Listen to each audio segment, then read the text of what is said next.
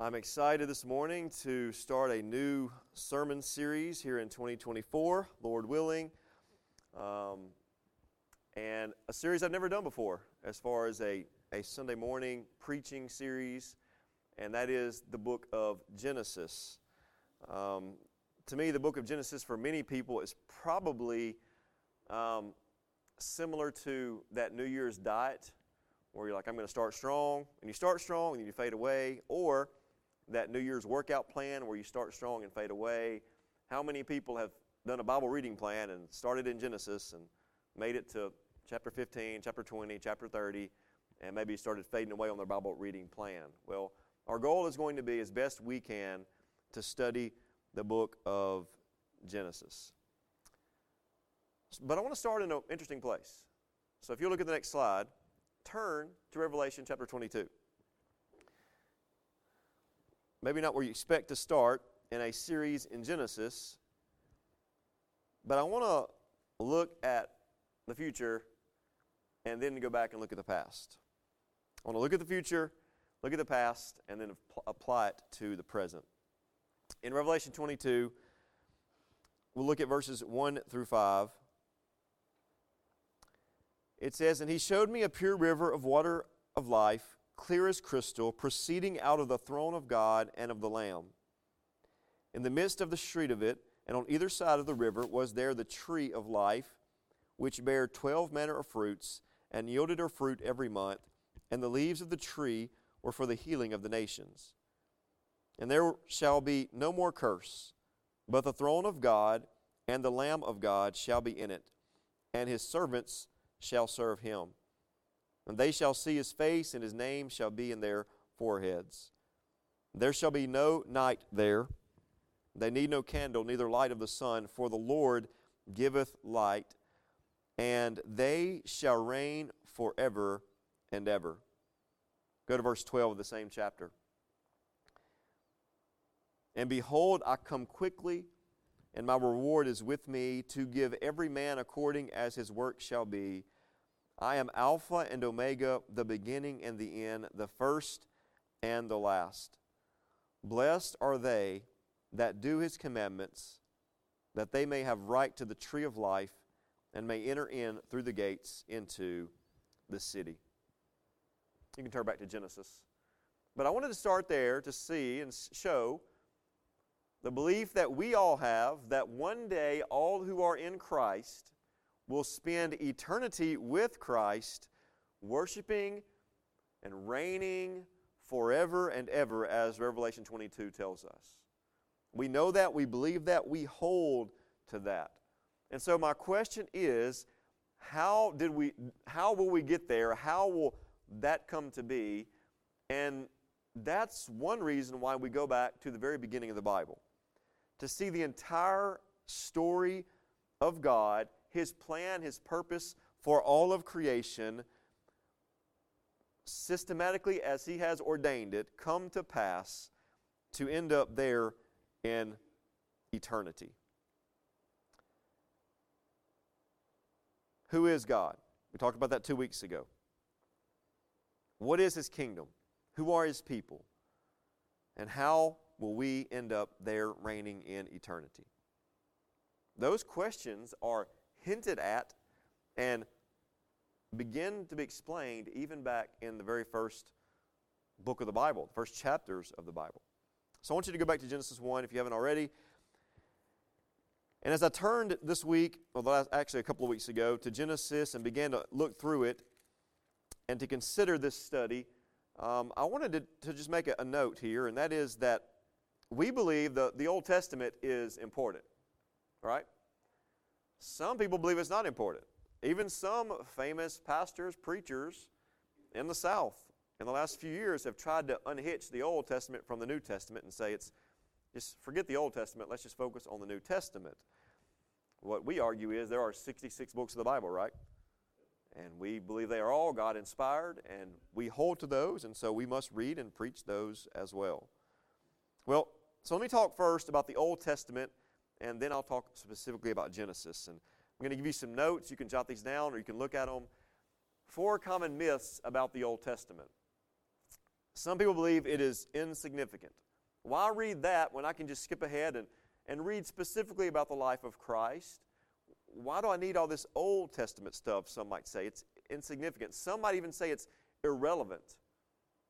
If that's too old, I don't need to know that or understand how that relates to Christ or the New Testament.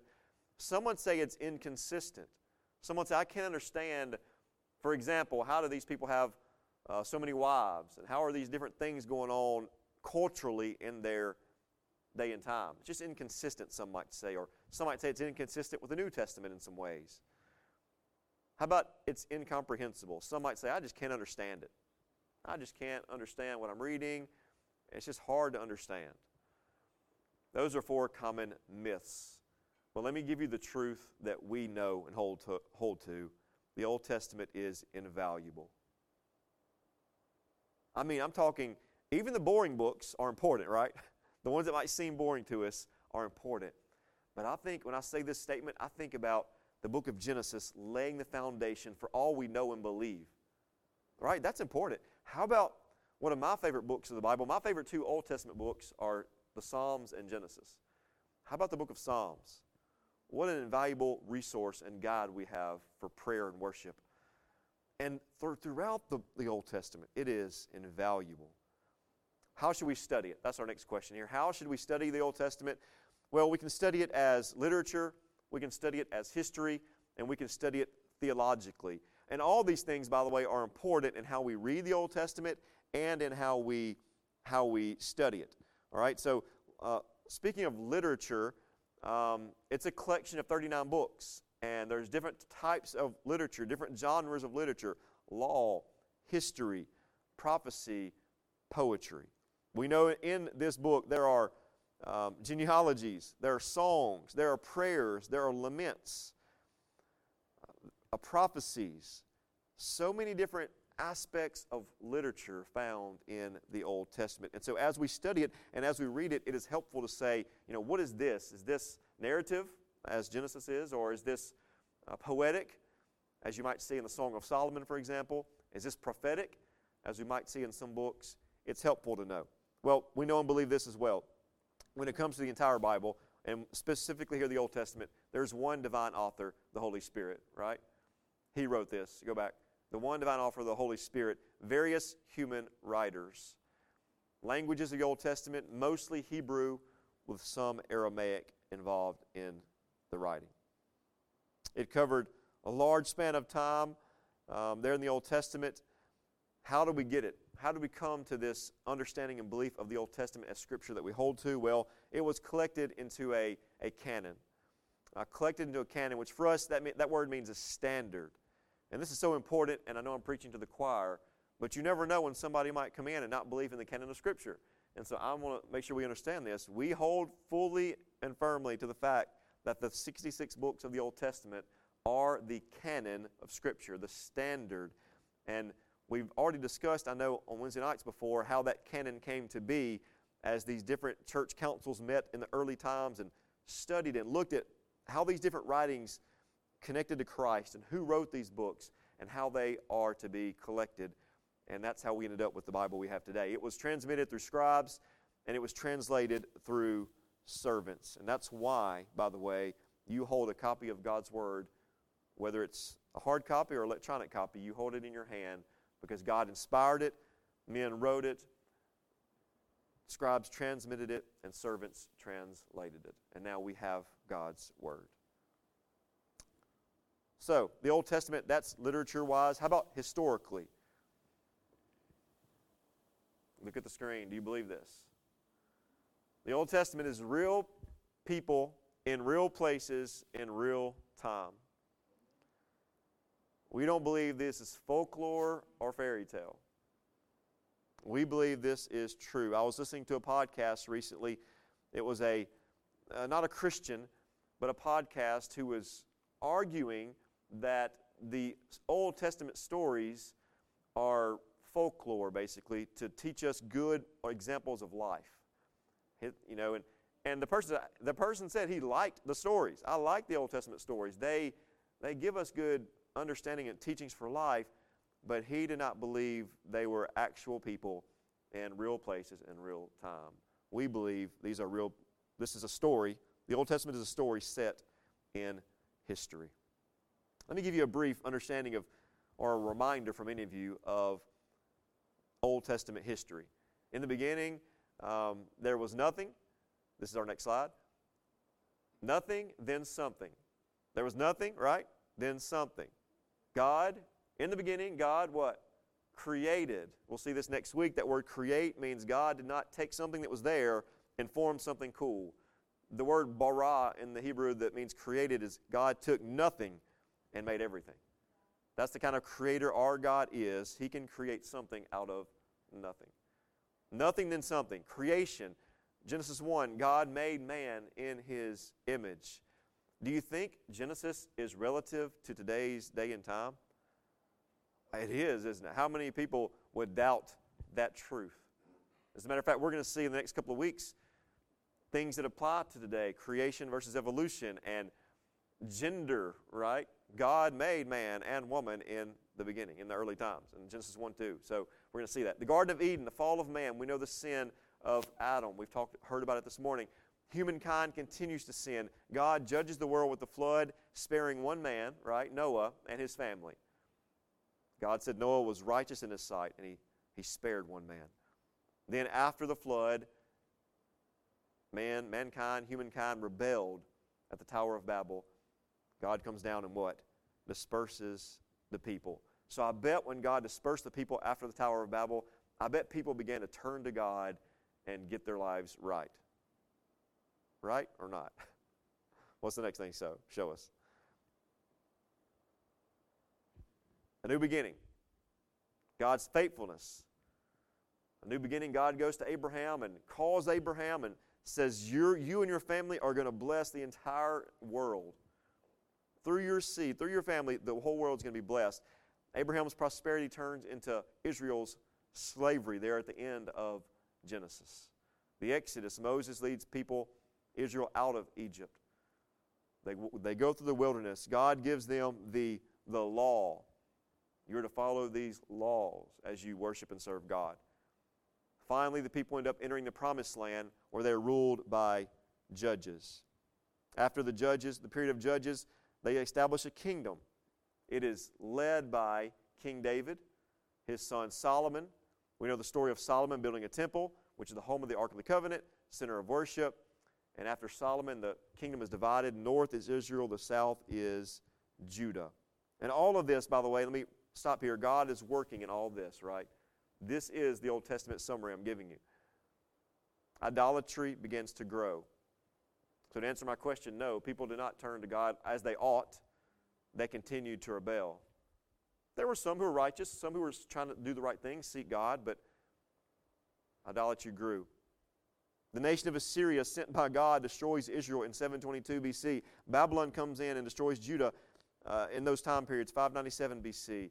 Survivors are taken in Babylon for 70 years. A remnant comes back to Jerusalem and begins to rebuild the city, rebuild the temple. But Israel longed for the glory it had under King David. That is a very brief, and I went quickly, summary of the Old Testament. But the Old Testament is a story without an ending, isn't it?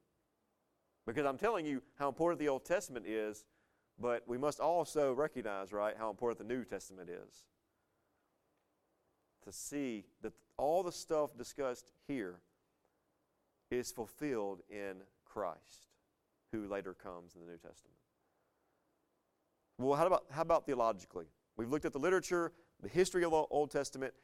How about the theological aspects of the Old Testament? A few possibilities of how people like to look at it. Number one, is it just for historical information? Now, we believe this is historical, but is it only for history? Is it just for moral lessons? We can learn moral lessons from Genesis, right? So many stories here to learn from, but is that the main purpose of Genesis? Is it just for examples or character studies to learn or examples in life? All of those are a part of it, but none of those are the main point of the Old Testament. None of those are the theological purpose. The theological purpose of the Old Testament is to reveal how God redeems His people for His kingdom.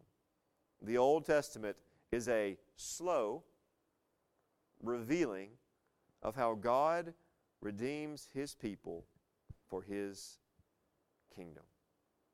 So we can say that God's kingdom is a people ruled by a king, a place where the king has dominion, and a purpose for the king and his kingdom. That's God's kingdom that we really read about in Revelation to begin this message, and we see that beginning in Genesis. How about man's purpose?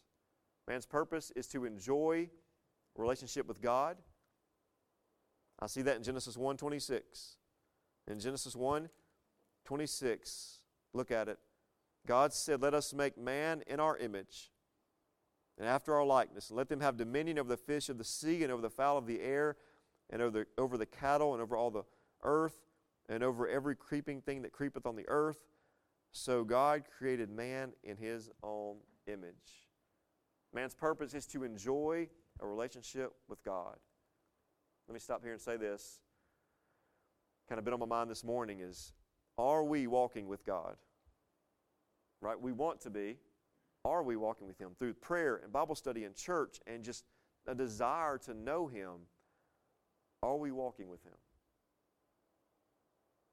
Another purpose for man is to rule over creation. It said here to have dominion over creation. And then to reproduce God's glory to the ends of the earth. Genesis 1:28. And God blessed them, and God said unto them, "Be fruitful and multiply, and replenish the earth, and subdue it, and have dominion over the fish of the sea, and over the fowl of the air, and over every living thing that moveth upon the earth." So I wanted to give us this brief kind of review of the Old Testament. Now let's look at specifically this book of Genesis. It really does lay a foundation for the big questions of life, like where did God come from, or where do we come from, or what's our purpose in life, or where are we going? All these big questions Genesis has some answers to or some insight on. The book of Genesis can be studied by small children, as I know ours have done here, and yet can also be studied by the most intellectual scholars in the world. And it appeals to those groups as well. It is appealing. It's something that is interesting to many people. As I said, even non-believers will sometimes read and study this just to see what's in there. It has interest. I believe that Genesis is foundational for understanding the rest of the Bible. It really is foundational. Because as you move through the Bible, you're going to see references back, aren't we, to things in Genesis. You're going to get to Romans and see references back to Abraham, aren't you? You're going to hear Jesus reference back to some of these things. And so it's foundational. If you didn't have Genesis, some of the New Testament stuff you would read and go, what's that talking about? I don't know what that's talking about. But it references us back to Genesis. Genesis, as I said earlier, it speaks to issues that affect us today. The origin of the universe, creation, evolution, gender, marriage, sin, greed, murder, war, immorality, human dignity. So many things that even apply to life today, Genesis speaks to. Genesis tells the story of a God who creates everything out of nothing in order to bless the people and glorify Himself. And Genesis, listen to this, traces a unique family line that leads to a second Adam who will be a source of blessing to all nations, which is Christ. So as we study through this, we're not studying it just for literary purposes or historical purposes. We're studying this to see Christ, and hope we will. A few things about Genesis here. Some major themes you're going to see that you've already seen as you've read it before. The sovereignty of God in it. For example, why did God choose Abraham? It was His grace, right? Why did God choose one son and not another? His gracious choice. The sovereignty of God. You're going to see the sinfulness of man. We see that early, don't we? We see it in Genesis chapter 3. We see it as the story continues. We see all types of sin even in Genesis, we see also the promises of redemption, the promise of redemption. That's the major themes. There's a major plot. The major plot that works through this entire 50 chapters is God's working in His gracious election of Abraham's family. Look at Genesis chapter 12. Flip to chapter 12 with me. I want you to see this because this plot runs through the entire book. Chapter 12.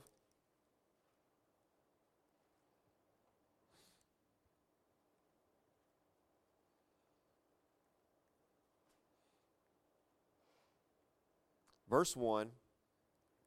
Now the Lord said to Abram, Get thee out of thy country, and from thy kindred, and from thy father's house, into a land that I will show thee. And I will make of thee a great nation, and I will bless thee, and make thy name great, and thou shalt be a blessing.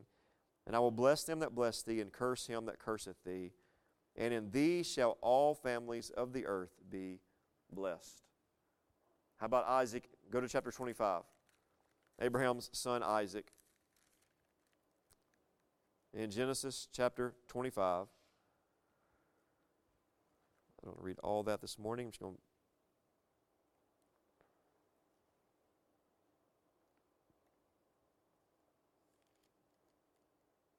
Actually, chapter 26, isn't it? Chapter 26, I should have been on there. The covenant he makes with Isaac. In chapter 26. I apologize, I put the wrong text on there. How about chapter 26, verse 24? The Lord appeared to him the same night and said, I am the God of Abraham, thy father. Fear not, for I am with thee and will bless thee and multiply thy seed for my servant Abraham's sake. Over in chapter 27, we see Jacob. In 37, we see Joseph. We won't read those this morning, but my point is that through the line of Abraham, God is working out His plans. And we see that, and we will see that throughout this book. We don't see Genesis as these individual separate stories. We see them as this one plot working through the family of Abraham. Some other plots I've already mentioned. We are looking to Christ even in Genesis. Even in Genesis 3:15. The proto-evangelion, it's called. The looking ahead to Christ is in Genesis 3:15. The covenants with Adam, with Noah, and Abraham. And we're going to see major flaws in main characters, aren't we? All the main characters, pretty much. We see their flaws, which is encouraging to us that when we have flaws, we know we're in good company. And I want to give you this final note here. Genesis was not intended to answer every question we have about these events. All right? There are so many theories, even related to verse 1 and 2 of the first Bible, there are so many theories that people discuss and debate, but this book was not written to answer all those theories. It was not written to give us every answer, but we will seek to study and find the answers we can find.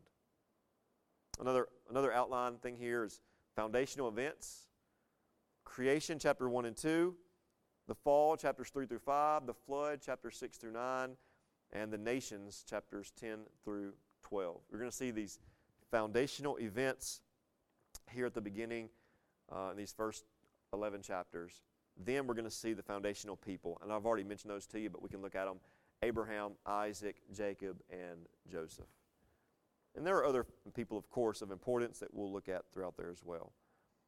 But we see Abraham's faith, Isaac's family, Jacob's conflicts, and Joseph's calamity. So my goal this morning has been to just whet your appetite for a study of Genesis and to get us thinking about the big picture of what it is. We will dive into the specific things. We'll dive into Cain and Abel. We'll dive into creation. We'll dive into, of course, all Abraham, Isaac, and all those stories. But I want you to see the big picture of Genesis, right? And so in my research a couple weeks ago, I came across this writing by A.W. Pink. And I tried to figure out a way to turn this into sermon notes for me, but I just couldn't, so I'm just going to kind of read it to you. But I'm going to have each section up on the screen so that you can look at it, because I think it is so appropriate, the way he says it, to give us the big picture view of Genesis and to remind us of God's purposes in this book. That as we study it, we'll keep remembering what God's purposes are. Pink said that Genesis is the seed plot of the Bible, for in it almost all the great doctrines which are afterwards afterwards come from Genesis. And so I'll begin to read a few of these, and Kendall will follow along up there. It's called In Genesis. In Genesis, God is revealed as the Creator God, the Covenant God, as the Almighty God, as well as the Most High, possessor of heaven and earth. In Genesis, we have the first hint of the Blessed Trinity, a plurality of persons in the Godhead. Let us make man in our image. In Genesis, man is exhibited, first as the creature of God's hands, then as a fallen, sinful being, and later as one who is brought back to God, finding grace in His sight, walking with God, and made a friend of God. In Genesis, the wiles of Satan are exposed. We are not ignorant of his devices, for here the Holy Spirit has fully uncovered them. The realm in which the archenemy works is not the moral, but the spiritual. He calls into question the Word of God, casts doubt on its integrity, and denies its veracity. In Genesis, the truth of sovereign election is first exhibited. God singles out Abraham from an idolatrous people and makes him the father of the chosen nation. In Genesis, the truth of salvation is typically displayed. I love this. Our fallen first parents are clothed by God Himself, clothed with skins. To procure those skins, death had to come in, and blood must be shed. The innocent was slain instead of the guilty. Only thus could man's shame be covered, and only thus could the sinner be fitted to stand before a holy God. In Genesis, the truth of justification by faith is first made known. Chapter 15, verse 6, and he believed in the Lord, and He counted it to him for righteousness. Abraham believed God, not Abraham obeyed God, or loved God, or served God, but Abraham believed God, and it was counted to him for righteousness. In Genesis, the believer's security is illustrated. The flood of the divine judgment descends on the earth and swallows up all its guilty inhabitants, but Noah found grace in the eyes of the Lord. We see the believer's security. In Genesis, the truth of separation is clearly shown. Enoch's lot was cast in days wherein evil abounded, but he lived apart from the world, and he walked with God. Abraham was called upon to separate himself from the idolatrous people and to step upon the promises of God. Lot is held up before us as an example of direful consequences of being unequally yoked with unbelievers and having fellowship with unfruitful works of darkness. In Genesis, God's discipline upon erring believers is clearly seen. Time and time again, there are examples of those God disciplines. But in the end, divine grace triumphs over human frailty. In Genesis, we are seeing the importance and the value of prayer. Abraham prayed to God, and we see many answered prayers. Abraham's servant cries to the Lord that God would prosper his efforts to secure a wife for Isaac, and God answered that petition, chapter 24. We see answered prayers in Genesis. In Genesis, the divine incarnation is first declared. The coming one was to be supernaturally begotten. He was to enter this world as none other ever did. He was to be the Son of Man and yet have no human father. The one who should bruise the serpent's head was to be the woman's seed. In Genesis, the death and resurrection of the Savior are foreshadowed. The ark in which were preserved Noah and his family were brought safely through the deluge of death onto the new earth. Isaac, the beloved son of Abraham, at the bidding of his father, is laid unresistingly on the altar, and from it Abraham received him back as a figure from the dead. In Genesis, the priesthood of Christ is anticipated. The Lord Jesus is a priest after the order of Melchizedek. In Genesis, the judgment of God on the wicked is solemnly exhibited. As a matter of fact, let me add this. As we read Genesis, right, aren't there some stories when you go, wow, how can God do that to people, right? Why would God do that to these people? We'll see stories like that, but what do we know and believe? Well, God's ways are not our ways, right? We see His judgment on the wicked. Cain confesses his punishment, that his punishment is greater than he can bear. The flood sweeps away the world. Fire and brimstone descend upon Sodom and Gomorrah. And how about Lot's wife, for one act of disobedience, turned into a pillar of salt?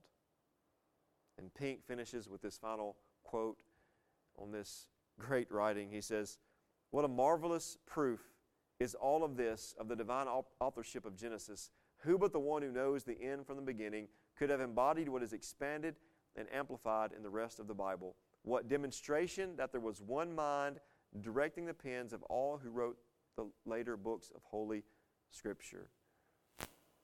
May the blessing of God rest upon us as we seek to enjoy some of the inexhaustible riches of this book of beginnings. Look with me at chapter 1, verse 1. As I said, I just want to kind of introduce this, whet our appetites to this. And so I want you to think this week, before you come back next week, about chapter 1, and maybe even go read chapter 1, as we come next week and we consider the foundational truth that in the beginning, God created the heavens and the earth. Let's pray.